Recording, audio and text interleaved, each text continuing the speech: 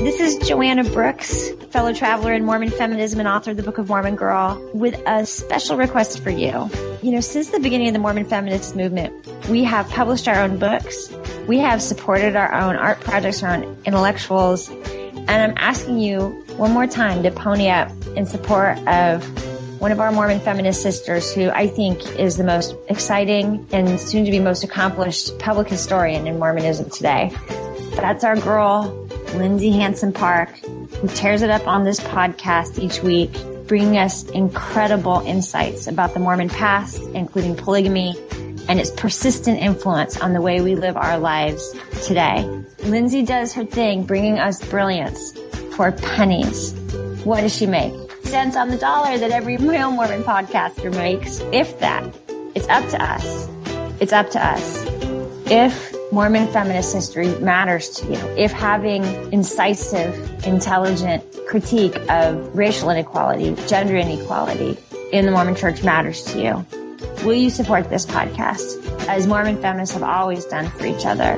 We've always published our own books. We've always supported our own arts. Let's pitch in to support one of our own, doing crucial intellectual work that's going to stand the test of time. That's right. Go to feministmormonhousewivespodcast.org. Look for the donate button and use PayPal or whatever other means are at your disposal to become a monthly subscriber. Join me in becoming a subscriber to this podcast. Just $10 a month, $20 a month, and you can hold your head high and know that you're contributing to a long history of Mormon sisters doing it for themselves. Thank you.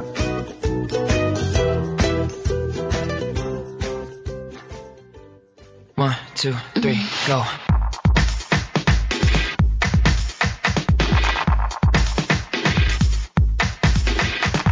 Feminist, Mormon, Housewives. Hello and welcome back to another episode of the Feminist Mormon Housewives podcast. I'm your host, Lindsay, bringing you another episode in the Year of Polygamy series where we try to understand the practice of Mormon plural marriage. And I'm really excited today to have on the podcast someone who knows this history firsthand because she has lived this history and lived it out in a very sort of public, famous way. Her name is Irene Spencer. She is a writer. She's an activist. She's a strong woman who's been through a lot. And she was also married to a prophet, Verlin LeBaron. And if this is your first time tuning in and you've never heard any of the other episodes, you're going to need to listen to the episode where we talk about the LeBarons. It's very important that you tune in and listen to the LeBaron episode number 76, the LeBarons. Or a lot of this interview might not make sense. So go ahead and listen to that first. But Irene, can you say hello? Hi. Very happy to be here. Yeah, so we are on a phone call right now because the connection's a little iffy. So the audio might sound a little bit different. But Irene, you're down in Mexico currently, right? Yes, I came down to visit my children over the New Year's and everything, yes. Well, great. As I explained earlier, we've been sort of walking through this history with our listeners, the story of polygamy, Mormon polygamy, and we've gone through the past, Joseph Smith up until now, and we've covered your story. We've covered the colonies in Mexico, and then we covered the story of the LeBaron group, Colonia LeBaron, and all of that.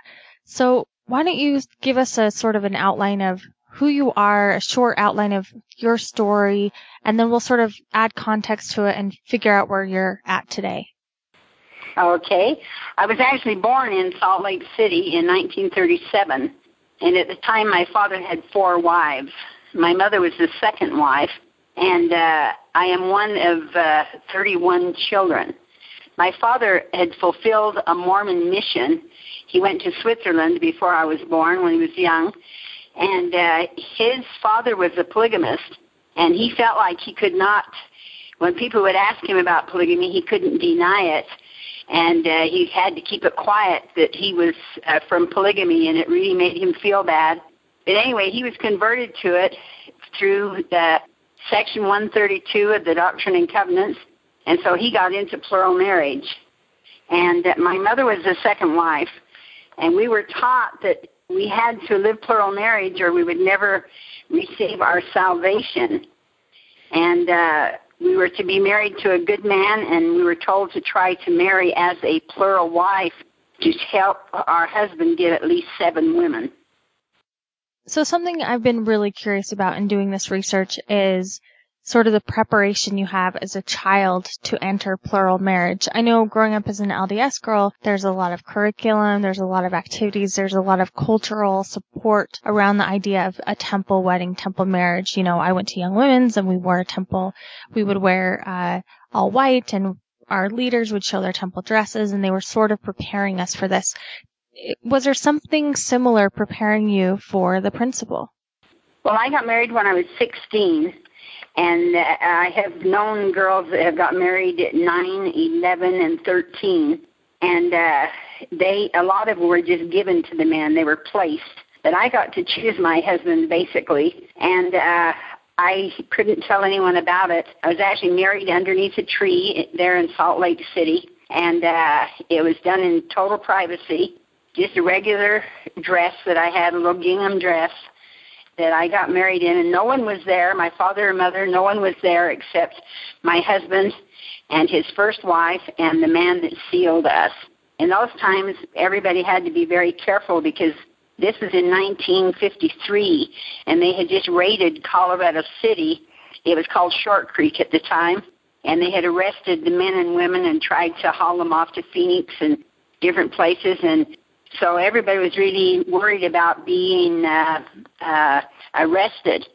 And it was very indelibly written in my mind because my own father had been arrested in, I think it was 1945, and he spent 2.5 years in Utah State Prison for polygamy. And so we lived in fear all our life, yet we knew that we had been taught that if you did not live this, you would not make it into the celestial kingdom. So whatever sacrifice that we had to make, we just bit our bottom lip and went into it. Anyway, and that's how I got into it. I came to Mexico, where the LeBarons had a little ranch, and later it became a compound, a cult, you want to say. And I lived down here, and I gave birth to 13 children. You talk a lot about this in your book, so I'm familiar with your story, but when you're young, you're 16, you get married, and you go to live with your husband and your sister wife, who's actually your sister, and you go to this ranch, and it's barren and run down, and you basically live a life of poverty. Is that right? Absolutely, we lived a life of poverty. We had no welfare, no nothing, no food stamps, no nothing. I mean, we grew gardens, milked a cow or a few goats, and we lived very frugally. And my first baby, I didn't even have any prenatal care or anything. My first baby died 20 minutes after it was born. I had toxemia. And at the time, we didn't believe in seeing doctors. We were told that doctors and lawyers were wicked and that we were to stay away from them, depends solely on God. But it was hard for me when I was young because I had seen girls grow up and being married off. And I knew one woman that she married a man. She was in her 40s. And she married a man, and a couple of weeks later, he married her 9 and 11-year-old daughters. So he was married to the mother and the two daughters at the same time. And even though I'd been taught that these things were right, I was appalled by it. I thought it was terrible that these girls were so young and they had no rights. And so they were just married off. And I knew many girls, well, I won't say many of them, but I personally knew 2 girls, and there were many more that people knew about that hadn't even started their menses when they got married. They were so young. And they were just told to get married and for these guys to get wives. And it was like the men wanted to have notches on their belts to see how many wives they could get and brag about. And to me, the women were the one that always suffered.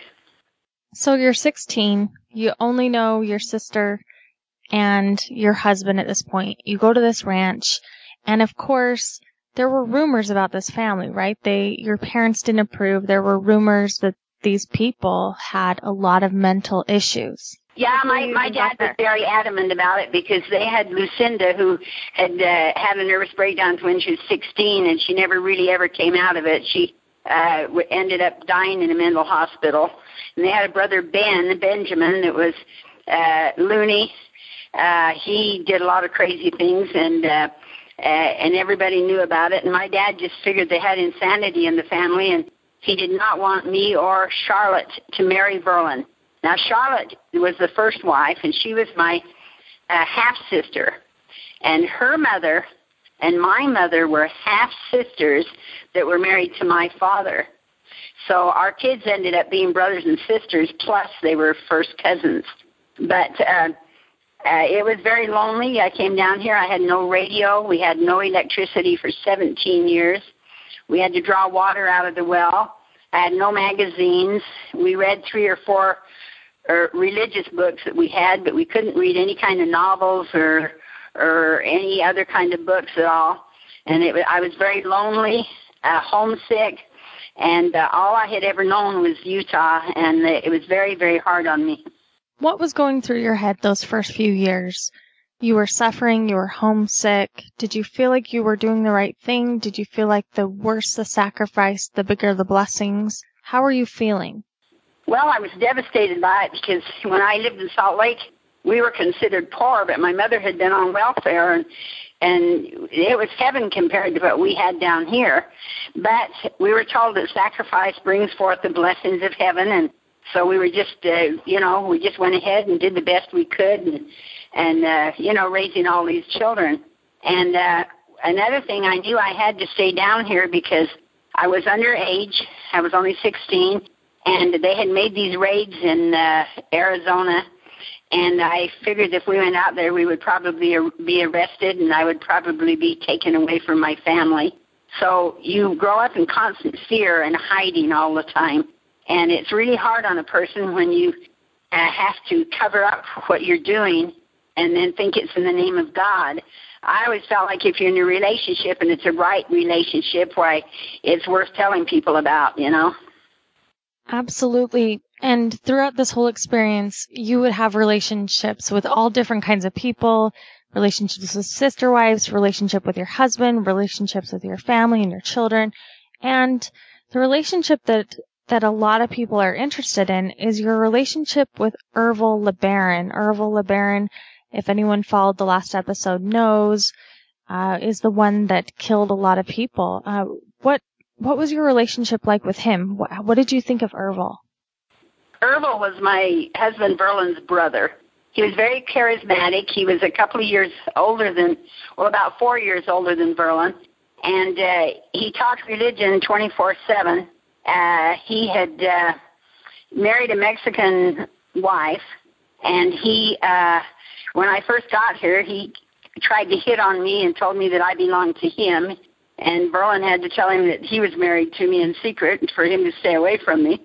But he just was somebody that just took over, and little by little, after the LeBaron started a church and everything, he ended up being one of the leaders, and he was taking women's or husbands' wives away while they were gone on missions and marrying them to himself.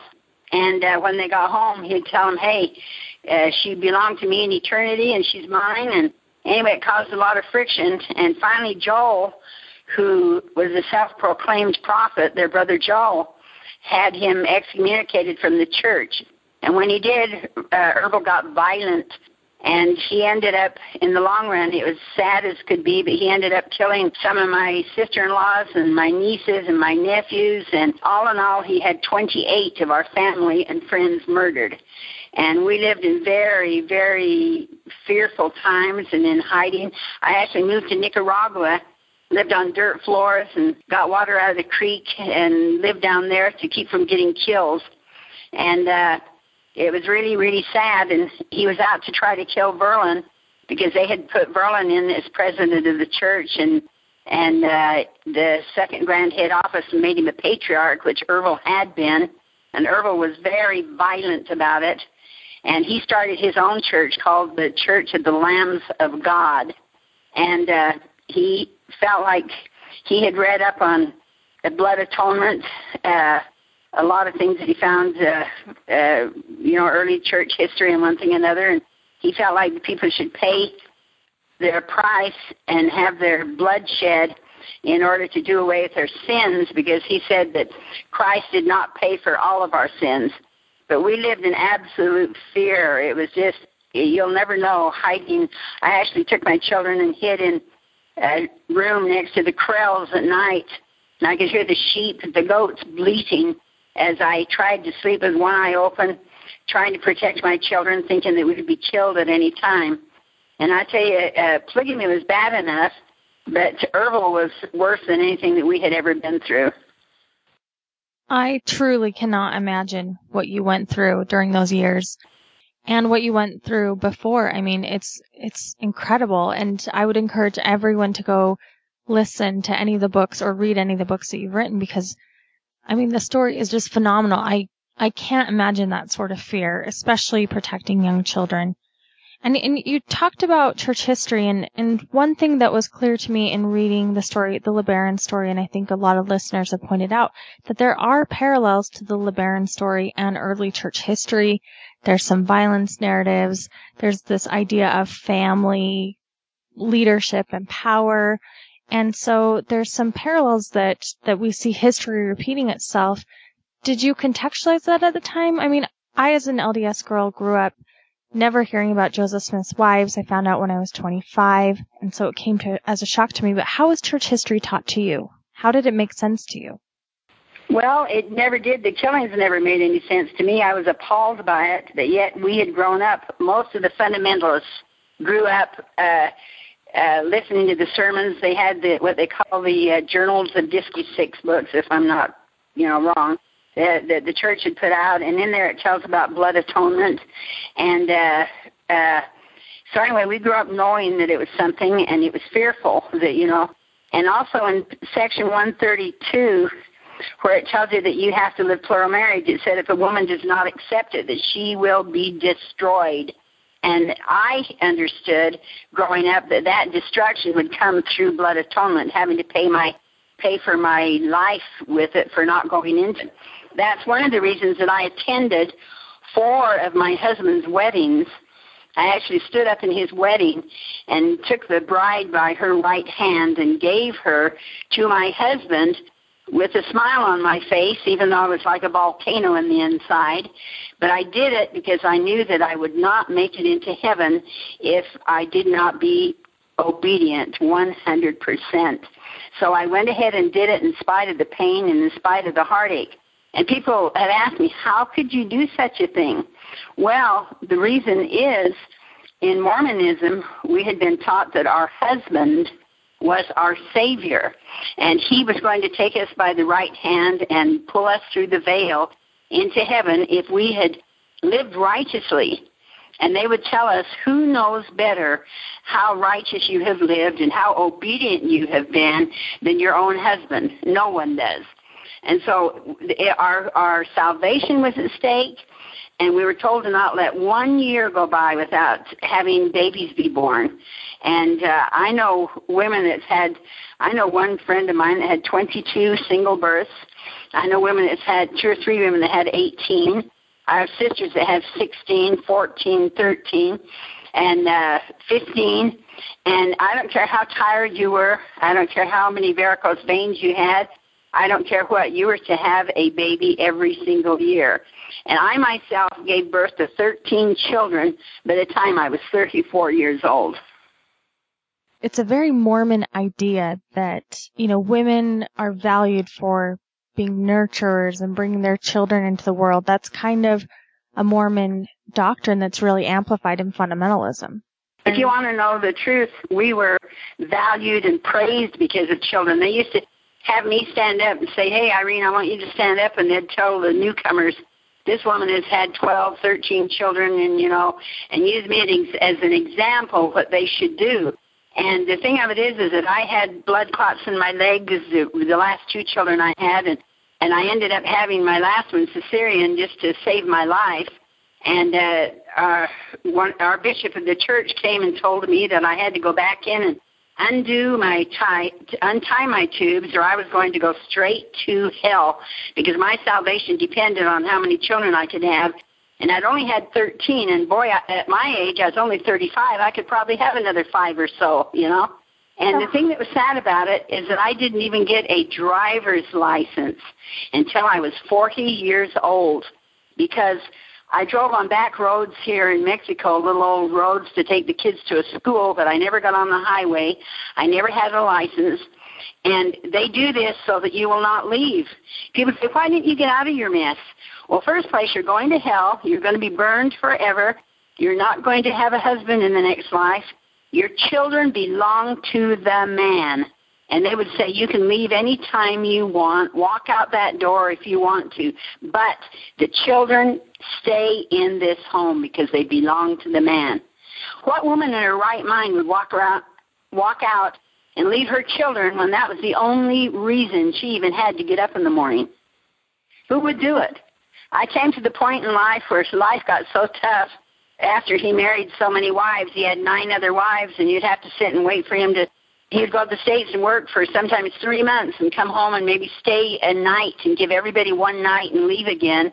And if you were the last on the list, it would just break your heart seeing him run around with these other women and hugging them and walking down the street and loving them. And I told him by the time he got to my house, I wasn't ready for love. I was ready for murder. Not quite, but anyway. Well, let's talk about Verlin for a minute, because in the book you speak quite affectionately about him as a husband. Did I read that right, that you had a good relationship with him? Do you want to know that there was not a nicer guy that ever lived? I can honestly say that, and I've met a lot of men in my life. He was a wonderful man. He was kind. He would sit and talk to you. He had a lot of charisma, but he wasn't forceful. He liked to, he would sit and try to reason with you, and one thing and another. He was a very, very good man. And that's another reason why I stayed as long as I did, because I felt like that I needed a man, for my, to exalt me, a man that was going to save me. But finally, after I had my tubes tied and I was told that I was going to go to hell, I felt like I just wept and cried, and I thought, how could God do this to me?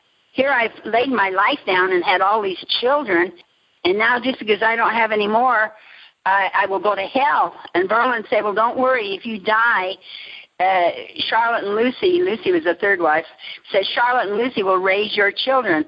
Well, isn't that wonderful? I realized how expendable I was. They could just get rid of me and life goes on. You know what I mean? I had a complete nervous breakdown. I didn't go crazy. I just went where I could not function. I couldn't take care of my children. I cried night and day, and I was suicidal. And I just wanted to commit suicide. Had nothing to live for. And, I will tell everybody, it's the best thing that ever happened to me, because until you get so far down, you will not start listening to yourself. And in that moment, I realized they could not send me to hell. Why? Because I was already there. And that's when I left. Wow, that is incredibly powerful. I love how you phrased that. And, a lot of Mormon women to a degree have had to grapple with this idea of polygamy too, thinking, if that is heaven for me, that will be hell, and I can't reconcile that. And I really like this idea that you're saying of looking inside yourself, because I think Mormonism doesn't do a really good job at teaching people to look inside themselves. We're taught to look to our leaders and to look to our parents and to look to our community, and we're getting all this external validation, but we're not taught a lot to look inside ourselves. We're taught to look to, listen for the Holy Ghost, but that's also supposed to be this external thing delivering a message, and it's never really focused on what we want or what we think or what we know to be right or wrong. It always has to be validated by this external source. Well, I think that most, from women, from everybody, we're told to follow our leaders. And even back in the journals, the discourses that were put out by the church, that it was Heber C. Kimball. He said that if you're told to do something and you believe it's wrong, do it anyway, and the Lord will deal with your husband. But you be obedient no matter what. And the thing of it is, we were taught strict obedience. And the thing of it is, you get to the point in life where you have nothing to live for. Now, I tell everybody I had more religion than most people accumulate in a lifetime. I knew Mormonism inside out and backwards and up and down, okay? Everything about it. that I was not fulfilled, I was not happy, and I kind of hated God to think that he would make us suffer, make us women go through all this kind of stuff. And I was mad because he said that we had to have 15, 20 kids, and yet he said he only had one begotten son who was Jesus Christ. Now, do you think that was fair? That's actually never occurred to me before. What an interesting idea. Yeah. Anyway, then I got out of it after I had a nervous breakdown, and I told Verlin I was taking the kids, and he told me no, they belonged to him, and I looked at him and I said, he said, I'm going to keep the kids, and I said, it will be over my dead body. And when I said it like that, he looked and said, well, nobody's going to kill you. And when he said that, I knew that even if they did kill me, that I was not going to sit around and see my little children, my girls especially, grow up in polygamy and suffer the same consequences that I did because we were trying to serve a God. And the thing of it is, these men set themselves up like they were gods already, these prophets. And that's why I became a born-again Christian. I will tell you, I don't belong to any denomination, and I never will ever belong to a denomination. But I believe that it's Christ or nothing, and I believe that he is my all, and he's given me peace. And I will never follow a man because they're man-made rules. Let's talk about this for a minute because I'm so interested in this idea of authority. And, you know, when I was growing up LDS and I would hear about other groups, I would think, how can you believe that? How can you believe that guy? Not really being reflective of my own religion. And you had this mix of authority. You had Rulon Allred, who is your uncle, and he was the leader of the AUB, and yet, you know, you were also following authority of the LeBarons. He was my mother's full brother, Rulon Allred was, and Ervil had sent one of his wives up and had him murdered. But he was a marvelous, wonderful man. So your uncle Rulon was very critical of the LeBarons. He didn't think that they had any authority. Of course, he was running the AUB at the time. And so there was all this question of if they had authority, they were claiming authority. So where did you stand on this? Did you believe that Joel, your brother-in-law, had the authority? Did you believe in what he was saying? I didn't believe in anything. In fact, I wept and cried. It took Verlin over 2 years to accept it. They argued religion day and night and everything, but I will tell you the truth. When Verlin accepted it and decided Joel was a prophet, I was the obedient wife that went along, but I'll tell you why I did it. I wanted to be number one. I wanted to be accepted. I had a way in of having preference, knowing that I was doing whatever he wanted me to do. And that's why I did it. I was obedient to the last thing because I wanted him to love me, and I figured he would love me more if I followed him. That is fascinating. My head is spinning with so many questions. I want to pick apart so much of that statement. One of the things I want to say is I've talked to polygamy advocates, and they always try to downplay this jealousy aspect. Even some historians I know do the same thing. They say, you know, yeah, there's normal jealousies, the key word being normal, but it's not really that big of a deal. So I'm really curious as to that aspect in your own relationship, as well as what it was like, what it felt like to be in a marriage like this, since you have been in a monogamous marriage now and a plural marriage. You know what? We put on this facade and told everybody, oh, we love each other. This is wonderful. And I will tell you one thing. We never fought. I never fought with another wife in the 28 years that I was married. Never. We had differences, but if we did, we took them to our husband and he settled them. And we tried to love each other. We tried to live our religion because our salvation depended on it. But I do want you to know that every woman is jealous. And if they say they're not, they are a liar. And I will tell you something. I lied for years and told people, oh, I'm not jealous. I love my sister wives. Here, I'll give you one more. I'll go to your wedding. I'll stand up here and give you this beautiful girl, you know. But I was so jealous, I would go to bed at night and weep and cry so brokenhearted that you just can't hardly even comprehend how it was. And, you know, now that I've stood up for myself, I look back and I believe from the bottom of my heart God gave us jealousy to protect our mates. I really believe that. I believe he gave us jealousy to protect our mates. If we don't care, then anybody can move in on that territory. And that's what I believe. And I think it's important to note that there's sort of this huge double standard that exists outside of, Mormonism, but is really amplified in this polygamy scenario, in this script of jealousy, that men, it's not really a value that's tested for them. And yet with women, these jealousies are a way to refine. It's a way to test. It's a way to make you better. It's a bigger sacrifice. And jealousy, opens up your heart to the Lord. And yet you came in contact with a lot of men that found you attractive when you were in colonial LeBaron. And if the tables were turned, I wonder if those same scripts would have applied to the men. Well, I knew that if I ever married anybody else or committed adultery, that I would be destroyed. And this is what's funny about it. A man can have as many sexual partners every other night, and every night he's got his 10 wives lined up, and he stays with one, and the next night with the other one, and the next night with the other one. And that's fine. He can do that. But boy, we look cross-eyed at another man, and they want to spill our blood. You know what I mean? We will be destroyed. And I think it is shameful. I think that it's a very unjust God that would even consider putting all these stipulations on a woman. And I just don't believe it. I believe that God is a good, loving God, and he made us all in his image, and I think I have just as many rights as a man does.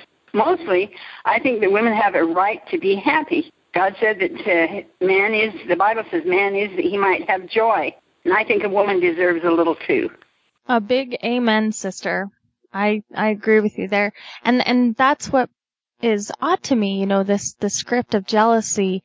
It is something used to keep people in line. It's something sold off as a spiritual value, that if you keep your jealousies in check, then you're being more spiritual. More pernicious than experiencing the jealousy are the stories that are told around the jealousy, that it is a spiritual value, that it is a blessing, that the less jealous you are, the better off you're going to be in God's eyes. Or that you're being selfish. We punish ourselves, and we think that we're not any good, and we just, I'll tell you the greatest thing that I learned through polygamy and life and everything, the number one thing, I know that the reason everybody is living polygamy is because they do not love themselves. I had to learn to love myself, and I'll tell you, when I learned to love myself, I refused to let somebody take advantage of me, step on me, belittle me, put me down, and tell me that I'm inferior or anything else, because I, too, was made in the image of God. Yes, exactly. And I think that this is part of the thing with plural marriage is if you come to a relationship broken, a monogamous relationship, it really makes things difficult. You have to be a whole person for there to be a whole authentic relationship. And in polygamy, it's just so much more complicated when you're dealing with all these broken people. So answer this question for me.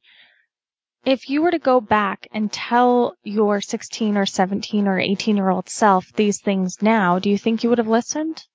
I know at the time I was in love with a guy named Glenn, and I wanted to marry him. But at the time, I know beyond a shadow of a doubt that if I had married him, that I would have had a nervous breakdown, because I would have felt like I was so close to it anyway, and that's what kind of switched me over.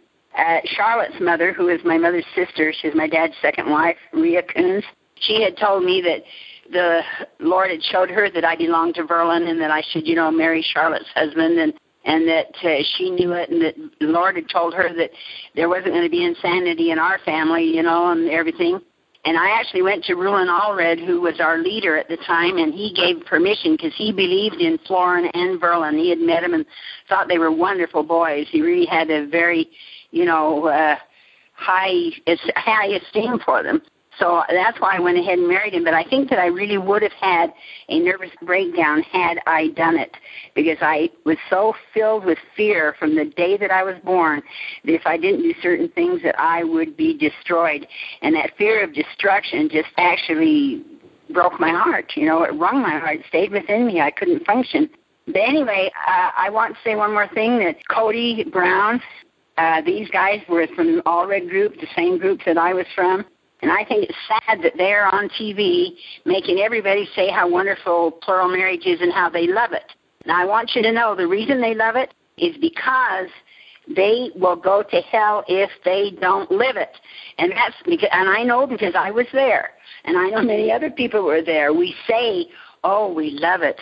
We want to do it. We love our sister wives. You know, when your back's turned, you want to pull their hair out and tell them off and smack your husband a couple of times when you're at it, you know. I can only imagine. So can I ask you some questions that some listeners sent to me? You can ask me anything you want. Nothing's off limits with me. So one listener was curious about your relationship with Joseph Smith, your thoughts on him, and how they've evolved over time. Well, if you will, you know Warren Jeffs. I have 5 sisters that were in his group, and I have many nieces and everybody in Warren Jeffs' group. Warren Jeffs is doing the very same thing that Joseph Smith did. Joseph Smith married 14 and 15-year-old girls. You read History's Sake, and it's just like Joseph Smith over again. I used to think that Joseph Smith was a god, and if I even said his name wrong, that I'd go to hell. But I do not believe that Joseph Smith was a prophet. I don't care how good of a man he may have been. I'm not saying that, but I do not believe he was a prophet. And after living among the LeBarons and after seeing all the things that happened, I told my girlfriend one day, I said, this is just like if we were living in the days of Joseph Smith, the same thing, the same things that are happening here. And so I do not believe in Joseph Smith, no. I believe that there's only one God, and I believe that he's Jesus Christ, and I think that he's going to judge me, and I thank God for that. Yeah, I know a lot of people that would make similar comparisons to that, so thank you for answering that question. Another question asks about your children. I know in your book you talked about some of your children still being tied up in polygamy. Yeah, at one time I had 6 people who were in it, and right now I've got 1, and I've got 1 is all that's in it, but I have, from the time I sold my book, and everything, I've used my money to help them get out and get vehicles and get into the outside world. People don't realize when you're raised in a cult, you're afraid of the outside world. You're afraid to go out. It's actually like, it's so frightening. You don't even know how to socialize. And we were taught that these people would destroy us if we went out there, that they would absolutely destroy us.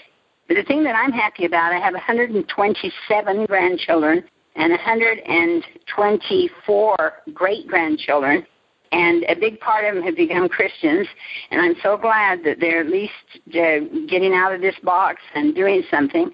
And I want to say that none of my children have ever had any bipolar problems or anything. They're all doing well, all entrepreneurs, working, wonderful kids, and I'm very proud of them. And I am in Mexico right now. I came down to visit my children for Christmas, and I'm staying here because I feel like that I want to be an influence. People tell them I'm wicked. I've given up Mormonism. I've done this. I've done that. I talk against polygamy. And so, you know what? These little kids adore me, and I want them to know for themselves who and what their grandmother was, and that's why I'm here. That's really lovely, and I think a lot of our listeners will be able to relate to that story in some way because many of our listeners that identify as a feminist Mormon or an LGBT ally are sometimes treated differently because of their family because of that. So I just want to say that I admire you for that and I acknowledge the struggle because it's really, really hard. And that reminds me, I've been trying to figure out, what has happened to these groups if there's, still remnants of the LeBaron groups and remnants of the LeBaron religion. Is that why your family is in Mexico? Are they still part of that? Well, let's put it like this. None of my kids believe in the religion. Not one of my children believes that Joel's a prophet, thank God. Not one of them. Thanks to yours truly. Not one of them. But I have about 4 of my kids that have become Christians. But they believe the same thing. They'll never belong to an organized religion. They just believe in Christ. I'll tell you one thing. I threw out more religion than most people accumulate in a lifetime. But life isn't about religion. It's about a relationship with our God. And everybody can go direct, have a direct line to him. We don't need all these prophets to tell us how high to jump and how many hoops to jump through, Yeah, but obviously you're down in Mexico, so there's still some connection there, but they're not there because of polygamy? Oh, yeah, they still have it. They were born and raised here, and they have farms. They have pecan farms, and they're farmers, and they do well. I have some of them that are in the oil business in North Dakota, and I have them in Idaho, I have them in California, but anyway, and I take them around. Sometimes I'll go to Alaska and stay up there with the kids that I have up there. Or I go to North Dakota, and my husband died 2 years ago this month, and so I'm free. But I just feel like that I want to be with my children and my posterity and give them a few words of wisdom and help them make some sound choices, because we're all where we're at because of the choices that we have made. Oh, absolutely. And that brings me to another question someone asked. Do you feel like you gained anything from living plural marriage? Do you feel like you gained any sort of gifts, spiritual or otherwise, from going through something like this? Well, I will tell you this. People have asked me, said, I wish you never had to go through plural marriage. I actually taught how to give, how to share. All the children, my husband had 58 children. He had 29 daughters and 29 sons. Every one of them loved me. I'm just Auntie. Everybody else is Aunt Lucy and Aunt Charlotte, but I'm just Auntie. I fed them. I loved them. I cared for them. And I wouldn't trade that for anything because of the bonds that we have. I learned a lot through plural marriage. I learned a lot through hard times and sharing. But at the same time, I feel that everything that happens to us happens for us. And I wouldn't be the person that I am today had I not experienced plural marriage. And had I not suffered, and even the murders and all the things that's happened, I actually have 9 nieces and nephews and 1 first cousin that committed suicide. And I've had as much heartbreak as you can just imagine with anything and everybody. I've lost 2 children. I lost one of my daughters at 35 from breast cancer. And but anyway, it has made me a better person. It's made me find peace. It's made me have joy. It's made me totally surrender to God, and He will work it out because He has a plan for our lives, and His plan is so much better than we could ever dream of.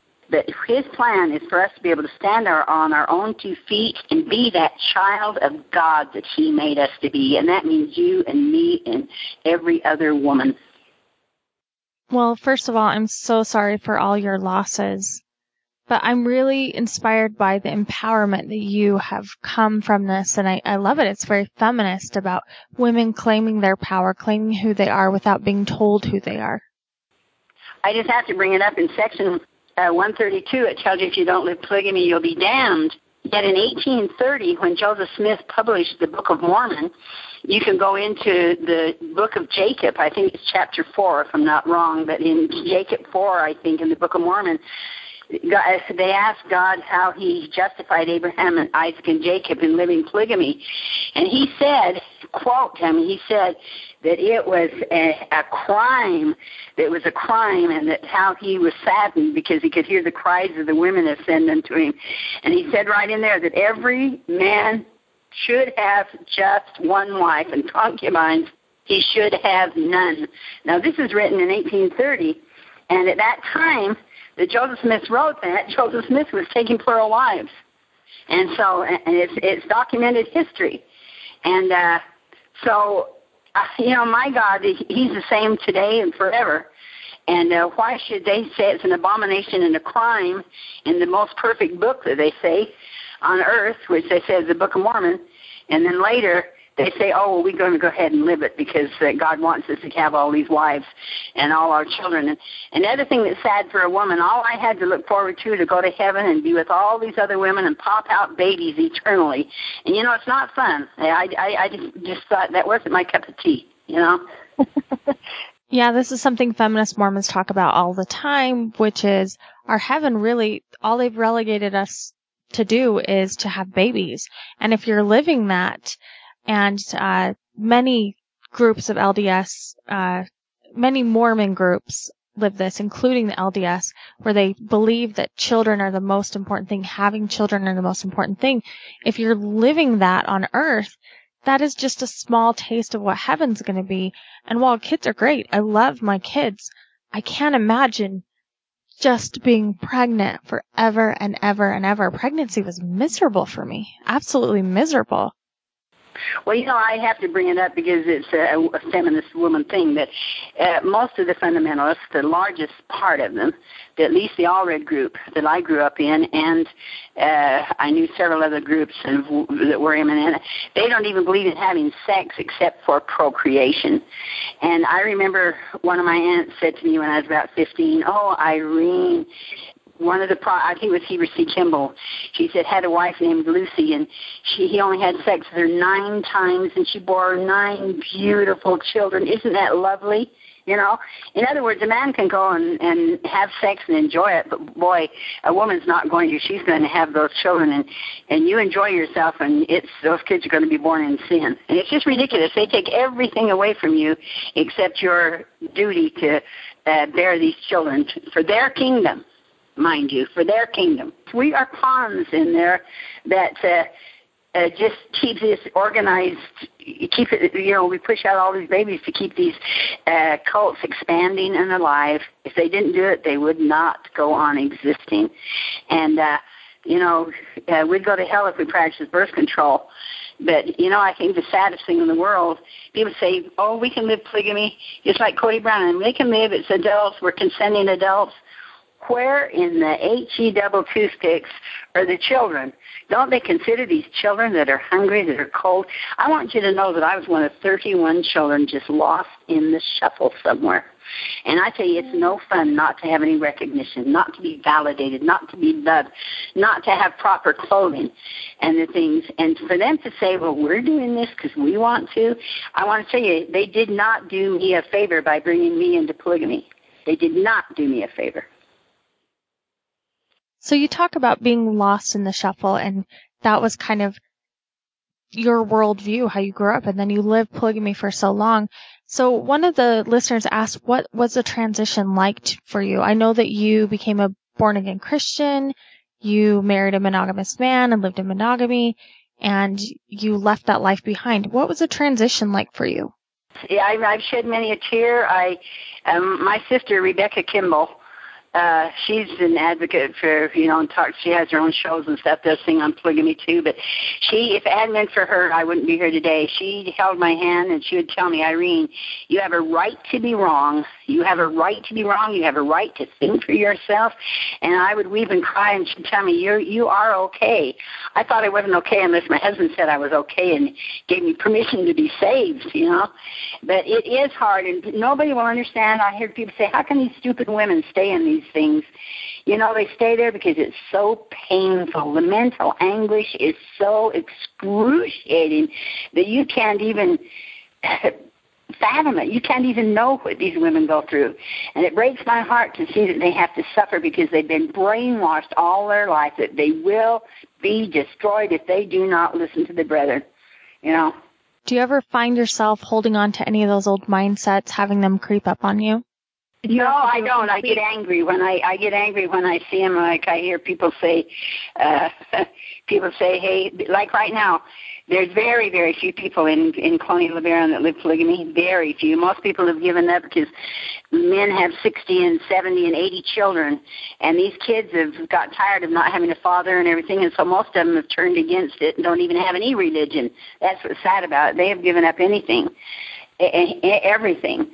But no, I do not believe for 1 minute that, I don't believe that any of it's true. I think it's just been a sad thing that people have been caught up in that has caused nothing but abuse. It's nothing but abuse to the children, abuse to the wives. It's mental abuse. It's emotional abuse. And it's a time as this that it should come to an end. And the only way it is for us to stand up and say no more. I will not put up with this for another minute. What about your sister wives, the women that you spent all this time with and had these, shared this life together? Do you have a relationship with them still?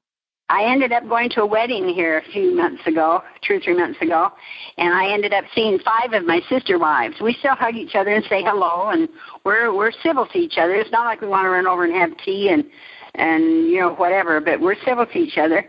And I'm respectful for them, and I look at them and think, they probably did have it hard putting up with me, because I was outspoken and couldn't keep my mouth shut, They they probably did have a hard time. But we were all in it, and I think we've come to the point where we've all just realized that that was in the past, and we move forward. And I think that love is the greatest thing in the world, and forgiveness. To me, God said to forgive 70 times 7, and I have forgiven any and everybody that I possibly know of, because, you know, you don't do it for them, you do it for yourself, that you might have peace and joy and love.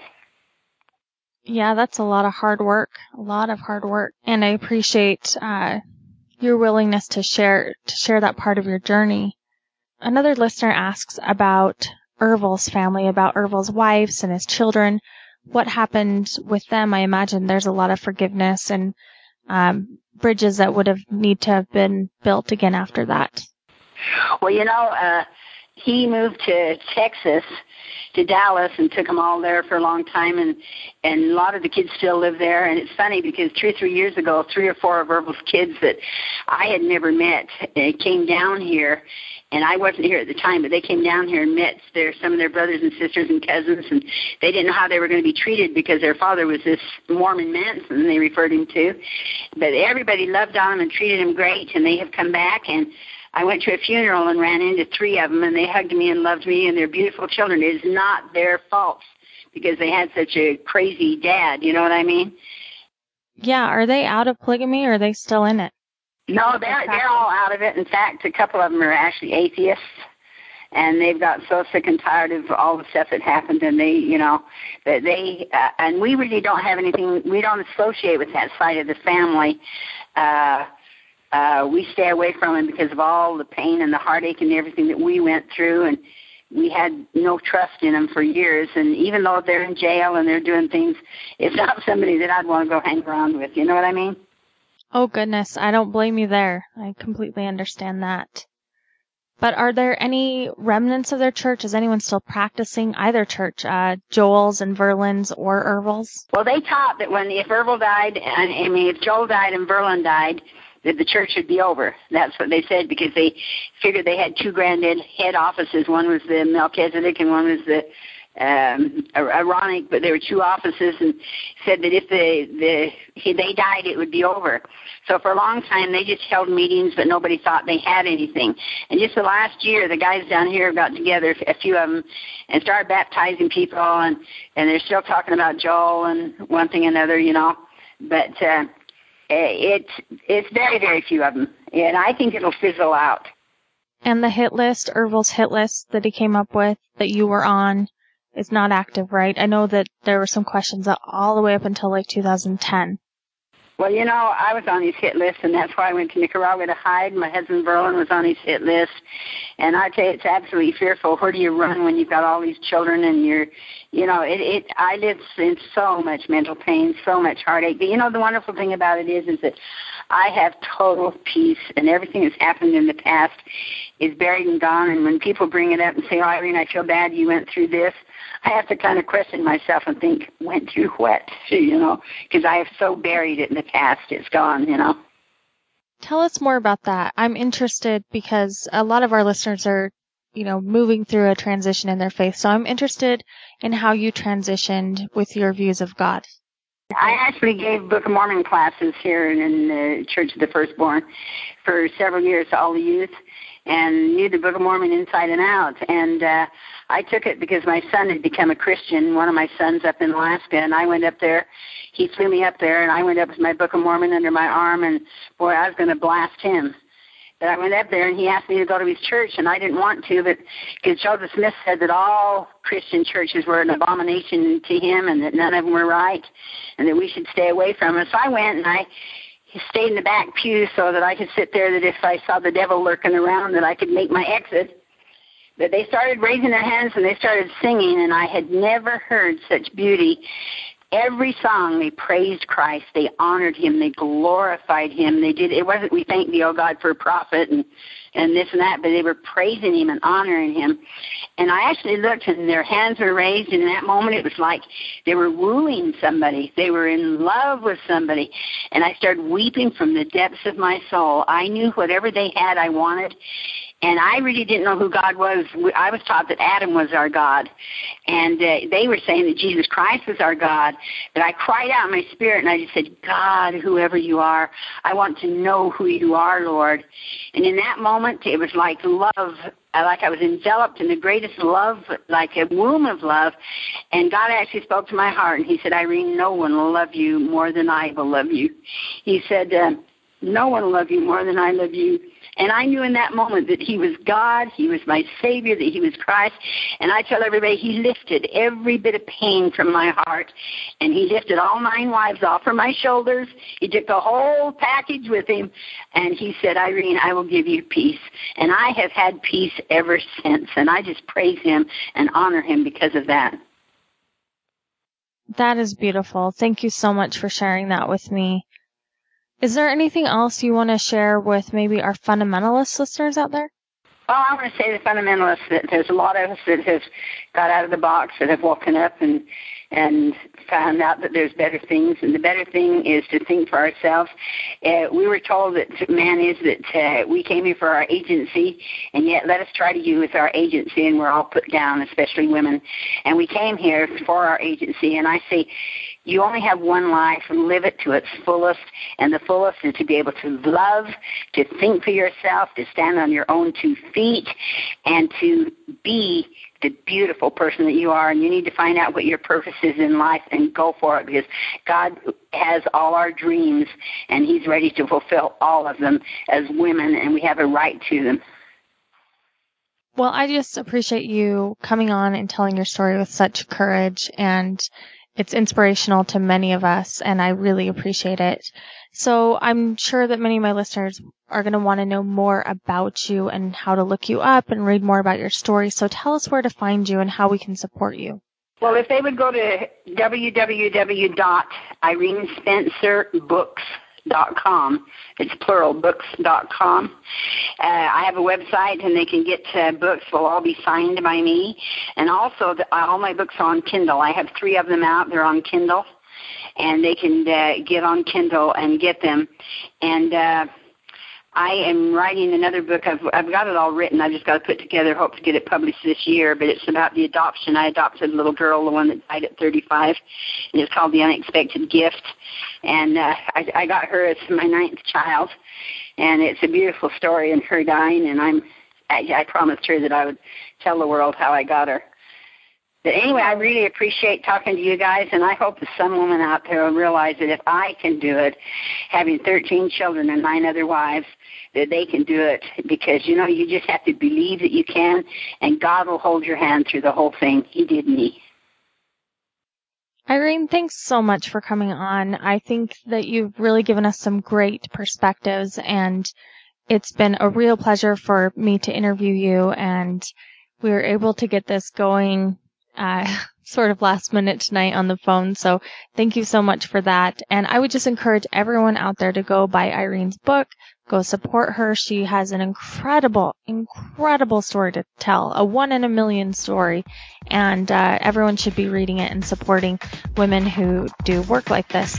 So thanks again, Irene, for coming on. And thanks everyone for listening to another episode of the Year of Polygamy series. Well, thank you for having me. It's a pleasure.